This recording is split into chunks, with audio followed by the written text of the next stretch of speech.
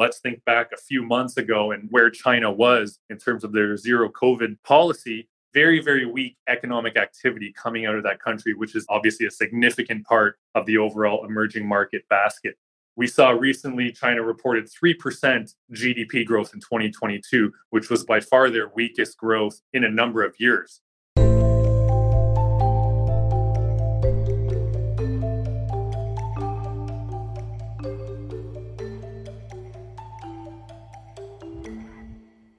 Welcome to Views from the Desk, a special edition of the BMO ETFs podcast. In these timely episodes, we provide the latest investment news and expert commentary on the markets, the economy, and investing. Brought to you by BMO Global Asset Management. After a strong run, the U.S. dollar rally is fading fast as emerging markets and gold stage respective comebacks after slumping through 2022. In today's episode, portfolio managers Chris McCaney, Alfred Lee, and your host Mackenzie Box discuss how investors can hedge currency positions to take advantage of these shifts. They also dive into Canadian inflation data, hedging strategies to consider amid a rebound in international and emerging markets led by China's move to open its economy back up, and the question of how best to play gold's rise through direct exposure or mining stocks is explored. Before we hear from the team, please consider subscribing to Views from the Desk on your preferred podcast platform. And for many more ETF insights and resources, visit the new and improved Canadian ETF dashboard at bmoetfs.ca. Hello, and welcome back to our BMO ETFs Weekly Insights podcast with our team of experts. Thank you to everyone for continuing to tune in, provide your comments and questions. I'm today's host, Mackenzie Box, and product at BMO Global Asset Management. And I'm joined today by Alfred Lee and Chris McCaney, who are both portfolio managers on our ETF desk. And I think this is your guys' first podcast for 2023. So thanks for joining. Happy to be here. All right, so let's get started. Yesterday, we saw the Canadian CPI print come in, which came in at 6.3%, which was slightly below expectations.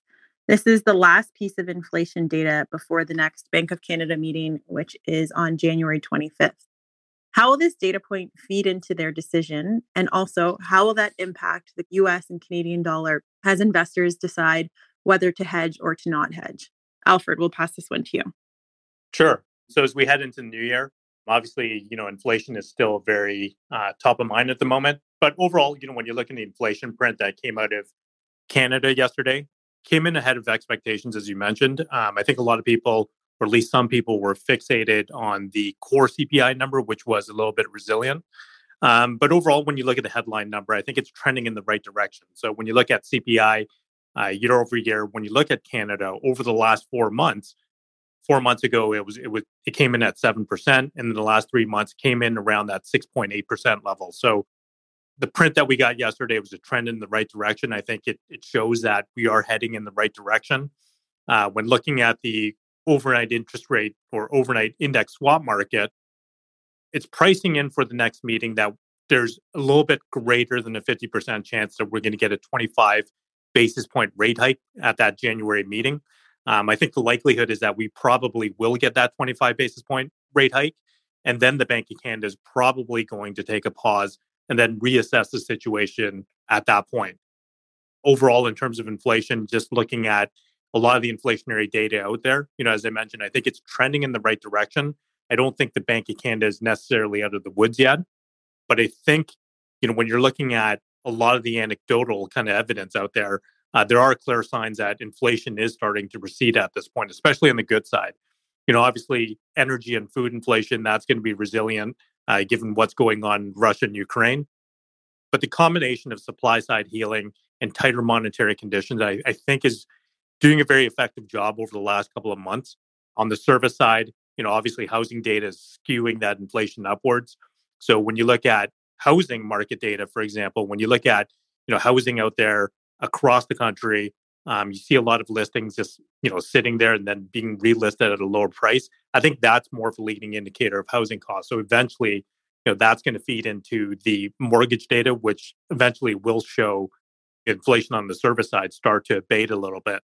But when it comes to raising interest rates, I think a year ago when the Bank of Canada and the Fed started raising interest rates, keep in mind the Bank of Canada was out of the gates first. But I'd say over the last couple of months, it's probably the Fed that has been a little bit more effective in terms of taming inflation, especially over the last couple of months.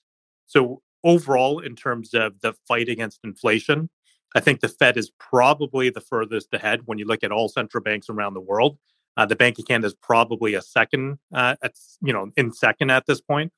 So even though the futures are pricing in one more rate hike by both the Fed and the Bank of Canada, if I had to guess, which bank would likely have to prolong their hiking, it would probably be the Bank of Canada at this point. So that means, if there is going to be an interest rate differential, which is going to drive currency, it's likely going to increase in the favor of Canadian or Canada. So I think, when you look at the US dollar versus the Canadian dollar, it's trading at about, $1.34 right now, which tends to be in the higher historical range.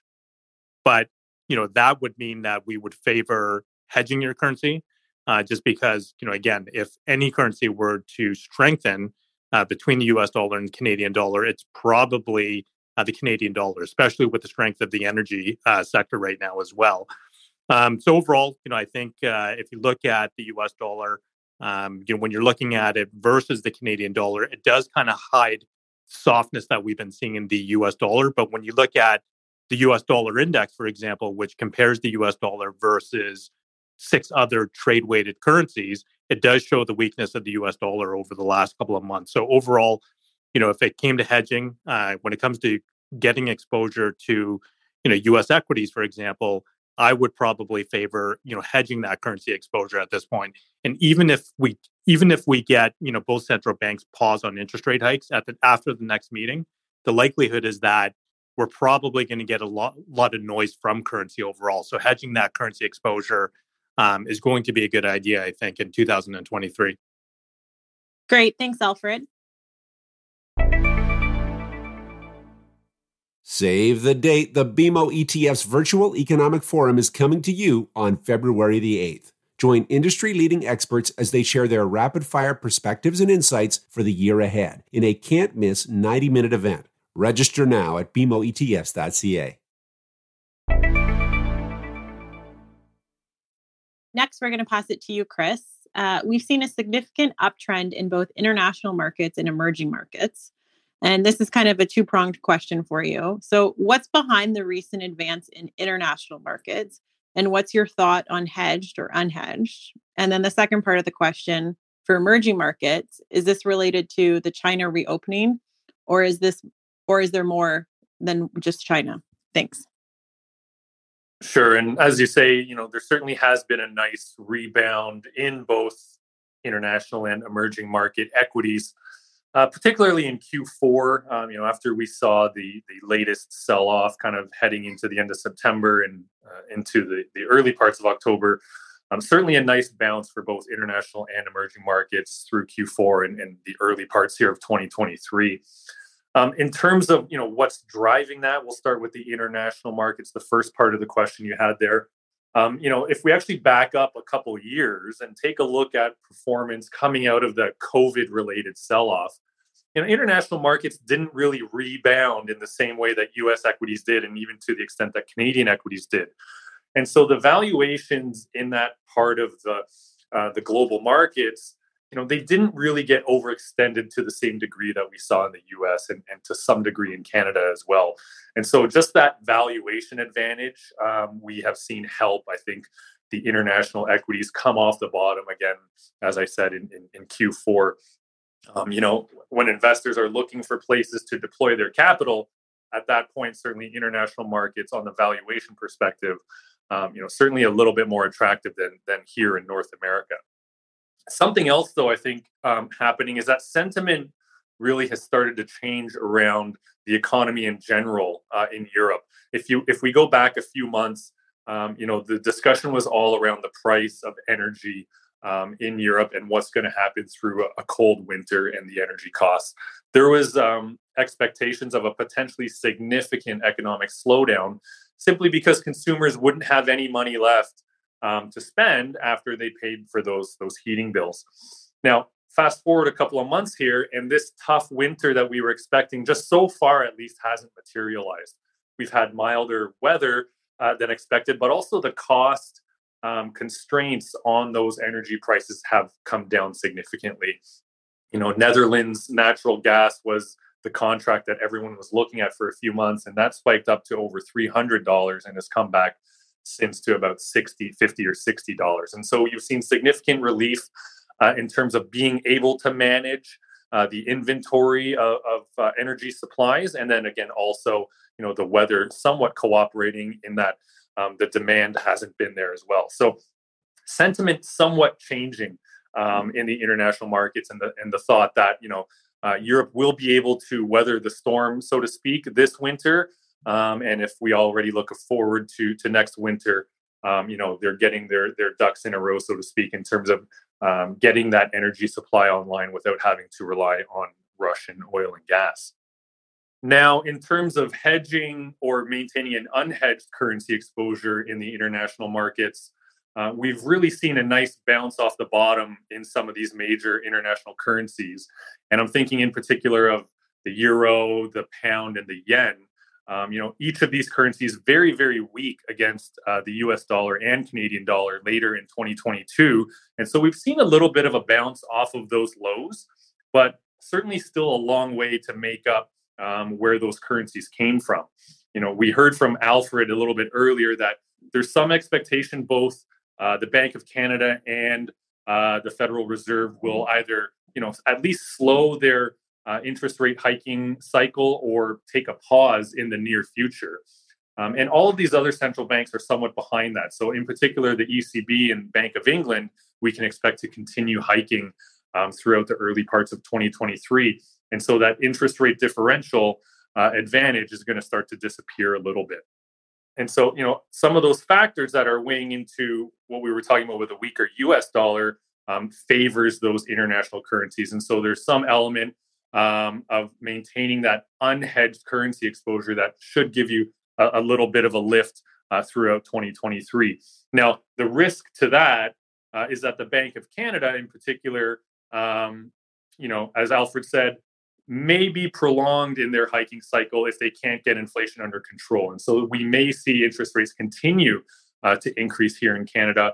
And the other element that would support a strong Canadian dollar is strong energy markets in general, and energy and oil prices. That tends to benefit the Canadian dollar as well. So while we think international currencies can do well overall, they might just do a little less well relative to the Canadian dollar than they do versus the US dollar. So largely, I would say, maintaining that unhedged exposure for Canadian investors makes sense. However, there's probably not too much farther to go before you want to start maybe hedging at least a little piece of that. So stay tuned throughout 2023 for that. Now, for the second part of your question, going into the emerging markets, again, we've seen a lift there in Q4 and to start 2023. Is this related to the China reopening? I would say largely yes. Again, let's think back a few months ago and where China was in terms of their zero COVID policy. Very, very weak economic activity coming out of that country, which is obviously a significant part of the overall emerging market basket.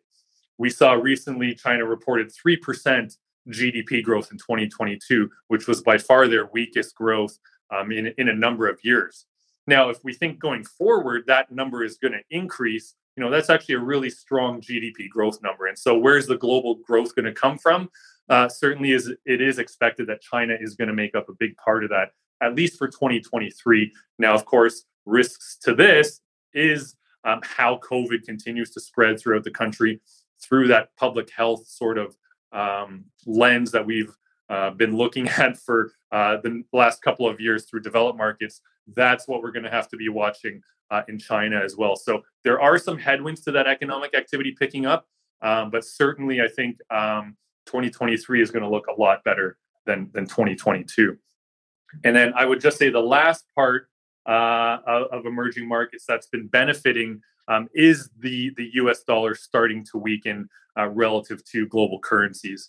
Most emerging markets borrow in US dollars. So when countries issue debt, emerging market countries issue debt, they do it in US dollars. And so as that currency increases in value and then interest rates go up there as well, that debt burden really exacerbates for emerging market economies. And so as we've seen pressure come off of that strong US dollar, we've seen that start to weaken. That's actually turning around those fortunes of those emerging market economies that rely on that US dollar issued debt. And so they're getting themselves into a little bit better fiscal position. So, that combined with that China reopening story really is what's driving the emerging markets right now. Great. Thanks, Chris. I do hope that 2023 looks better than 2022. Would you like to hear more from BMO Global Asset Management's team of investment experts? Check out the BMO Market Insights podcast. These timely, client-friendly episodes deliver the latest news and commentary on the markets, the economy, and investing, with a focus on exchange-traded funds. Available now at bmoetfs.ca, that's bmoetfs.ca, or on your favorite podcast platform. Alfred, we'll pass the next one to you. Gold is starting to look interesting and making some momentum in the recent months. And I know we've seen a few headlines about this as well. What has been driving the prices higher? And can you outline when gold equities may outperform bullion? Sure.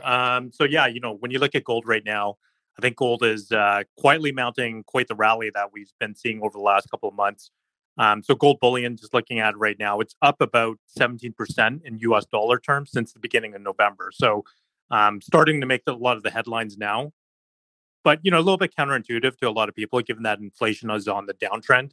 So a lot of people have been asking, why gold has been outperforming when inflation is going down. But, keep in mind when you buy gold, gold is used as a hedge against a number of different things, inflation being one of them, but a weaker US dollar also being another.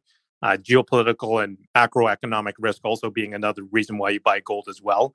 But last year, the reason why gold faced a lot of headwinds was really the strength of the US dollar. So right now, as we've been saying with, the Fed and the Bank of Canada expected to pause on interest rate hikes, the US dollar has been weakening, which has been favorable for gold. So as I mentioned before, as a Canadian investor, when you look at, US dollar versus the Canadian dollar, last year, both currencies were strengthening, but now it seems like, both of those currencies have been fading against, international currencies. So, looking at that US dollar index, which I referenced earlier, I think is, a better illustration in terms of, how you could see the US dollar weakness right now.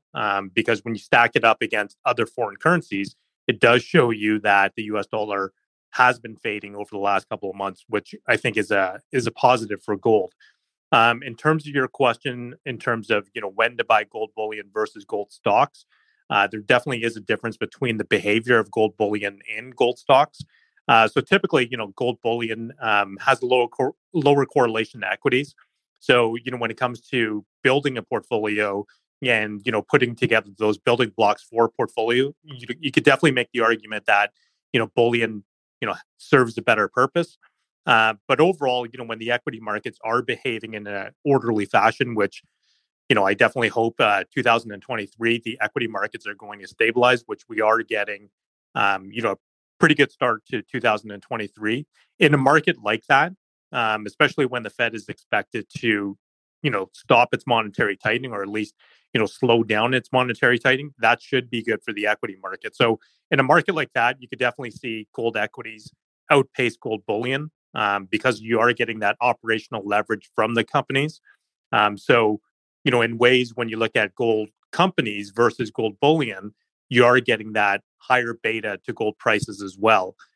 Also, when you look at the shape of the futures curve in the gold contracts right now, it's upward sloping or what we call contango. So generally in a market like that, when gold futures are upward sloping, that tends to be good for gold companies as well, because, think of it as if you are a gold mining company, you're basically pulling gold out of the ground at spot prices and then selling them in the future at a higher price. So an upward sloping futures curve does tend to be good for gold companies. So overall, I think, when you are looking at investing in gold or gold relating, mining companies, ETFs are a good way to getting exposure into gold companies because one, I think when you look at gold and mining companies in general, they tend to operate in a lot of jurisdictions that are, politically unstable.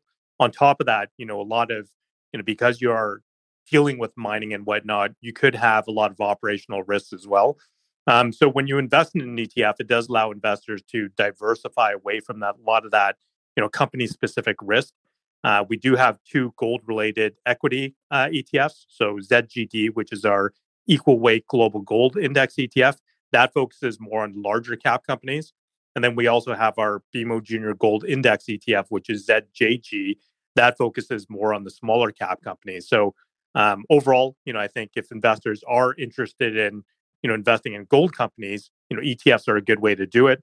The way to differentiate between smaller cap and larger cap companies is think about it as, smaller cap companies getting, even more operational leverage off of gold compared to the larger cap companies. So overall, as I mentioned, I think gold is a very interesting one for 2023, especially if the US dollar continues to fade. Great. Thanks for that insight, Alfred. So those are all the questions that we have today. I just want to thank everyone for listening in, and a special thank you to both Alfred and Chris for providing some great insights. So thanks everyone for joining. Have a great day, and we'll see you next week.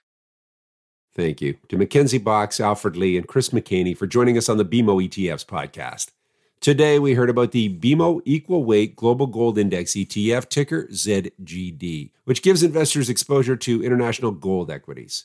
Our experts also discussed the BMO Junior Gold Index ETF, ticker ZJG, which invests in North American junior miners and is designed for investors seeking high growth returns. For more information about the ETFs discussed in this podcast, check out the episode notes, contact your regional BMO ETF specialist, or visit the new and improved Canadian ETF dashboard at bmoetfs.ca. That's bmoetfs.ca. The viewpoints expressed by the portfolio managers represent their assessment of the markets at the time of publication. Those views are subject to change without notice at any time without any kind of notice. The information contained herein is not and should not be construed as investment, tax, or legal advice to any party. Investments should be evaluated relative to the individual's investment objectives, and professional advice should be obtained with respect to any circumstance. Any statement that necessarily depends on future events may be a forward-looking statement. Forward-looking statements are not guarantees of performance. Commissions, management fees, and expenses, if any, all may be associated with investments in exchange-traded funds. Please read the ETF facts or prospectus before investing. Exchange-traded funds are not guaranteed. Their values change frequently, and past performance may not be repeated. BMO Global Asset Management is a brand name under which BMO Asset Management Inc. and BMO Investments Inc. operate.